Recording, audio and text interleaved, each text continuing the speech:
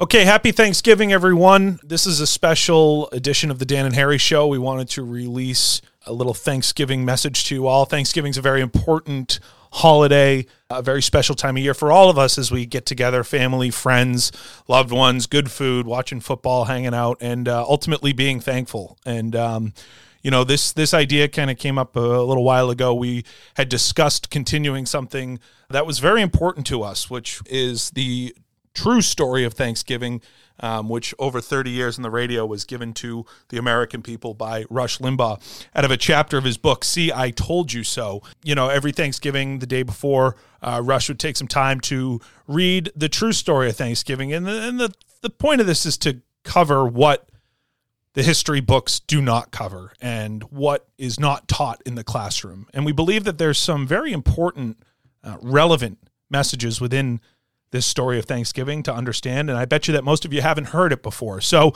without further ado, we are going to read the true story of Thanksgiving.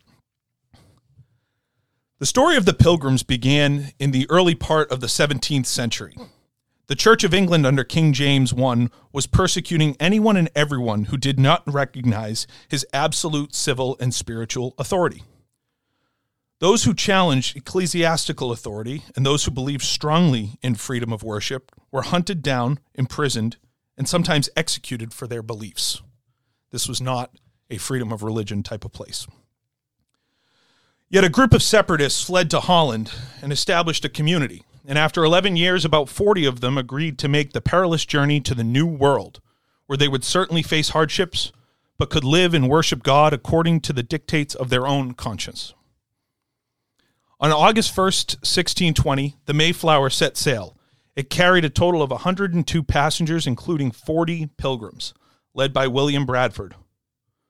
On the journey, Bradford set up an agreement, a contract, that established just and equal laws for all members of their new community, irrespective of religious beliefs. Where did that revolutionary ideas expressed in the Mayflower Compact come from? From the Bible.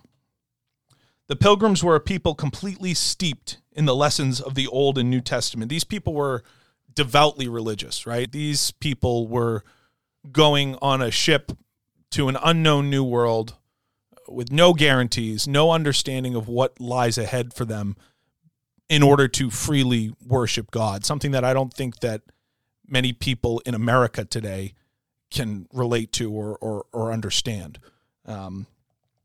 They looked to the ancient Israelites, obviously, for their example. And because of the biblical precedents set forth in Scripture, they never doubted their experiment would work.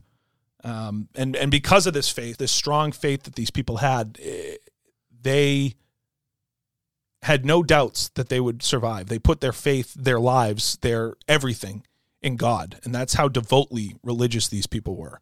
And in a time where they were unable to practice freely, they were willing to risk it all, leaving their lives in the hands of God to do so.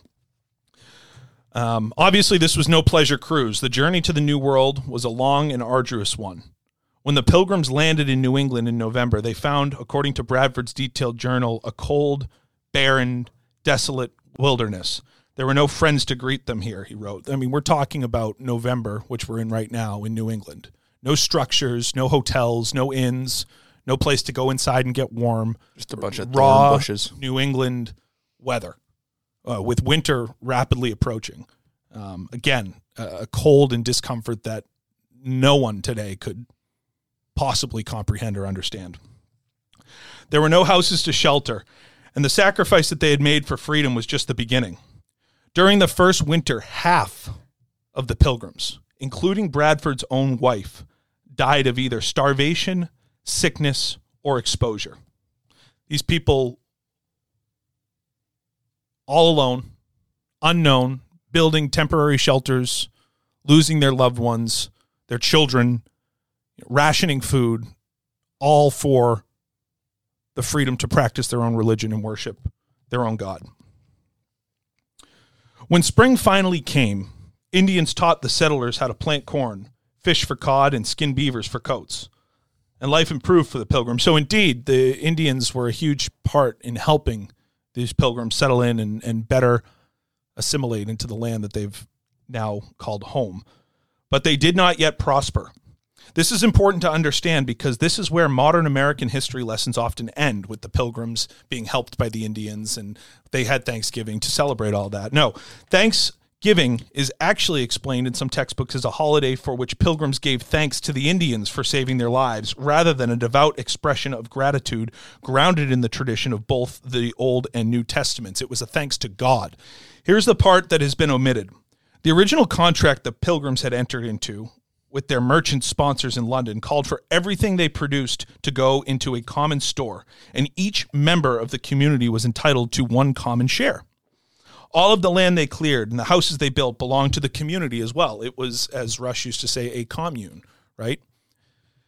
Bradford, who had become the new governor of the colony, recognized that this form of collectivism, also known as communism, socialism today, but at the time collectivism, was a costly and destructive to the Pilgrims as the first harsh winter, which had taken so many lives. And so he decided to take bold action.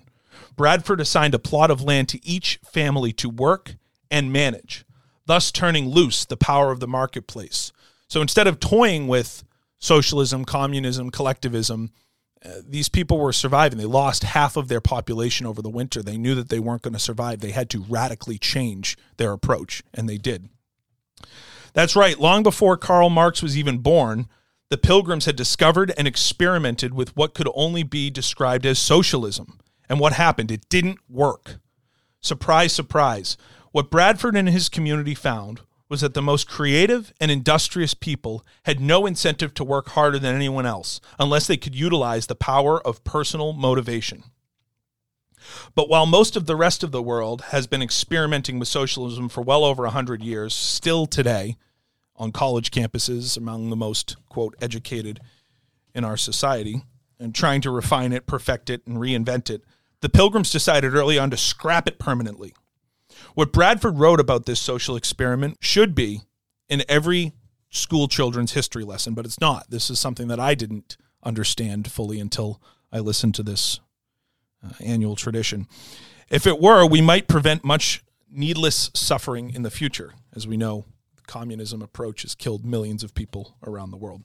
Bradford said the experience that was had in this common course and condition tried sundry years, that by taking away property and bringing community into a commonwealth would make them happy and flourishing, as if they were wiser than God.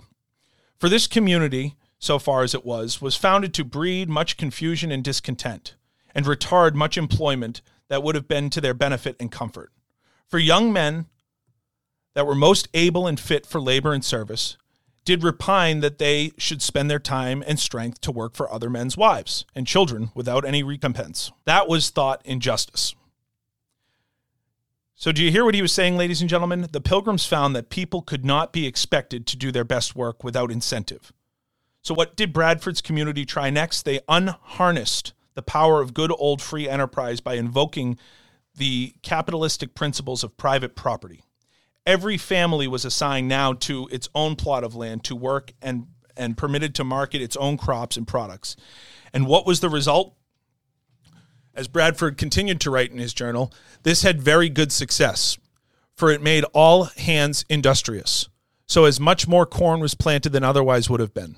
In no time, the Pilgrims found that they had more food than they could eat themselves. They set up trading posts and exchanged goods with the Indians. The profits allowed for them to pay off their debts to the merchants in London, and the success and prosperity of the Plymouth settlement attracted more Europeans and began what became known as the Great Puritan Migration.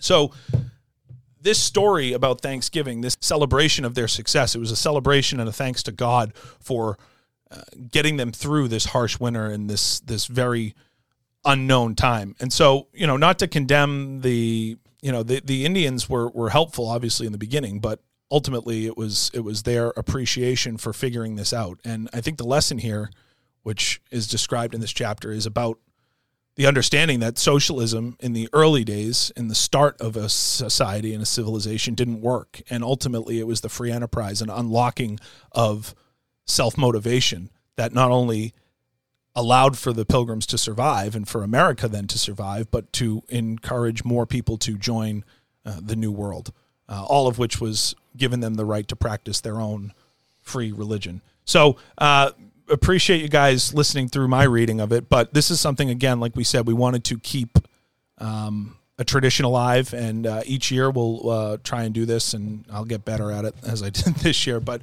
we appreciate it and want to wish you all a very happy Thanksgiving. So thank you very much.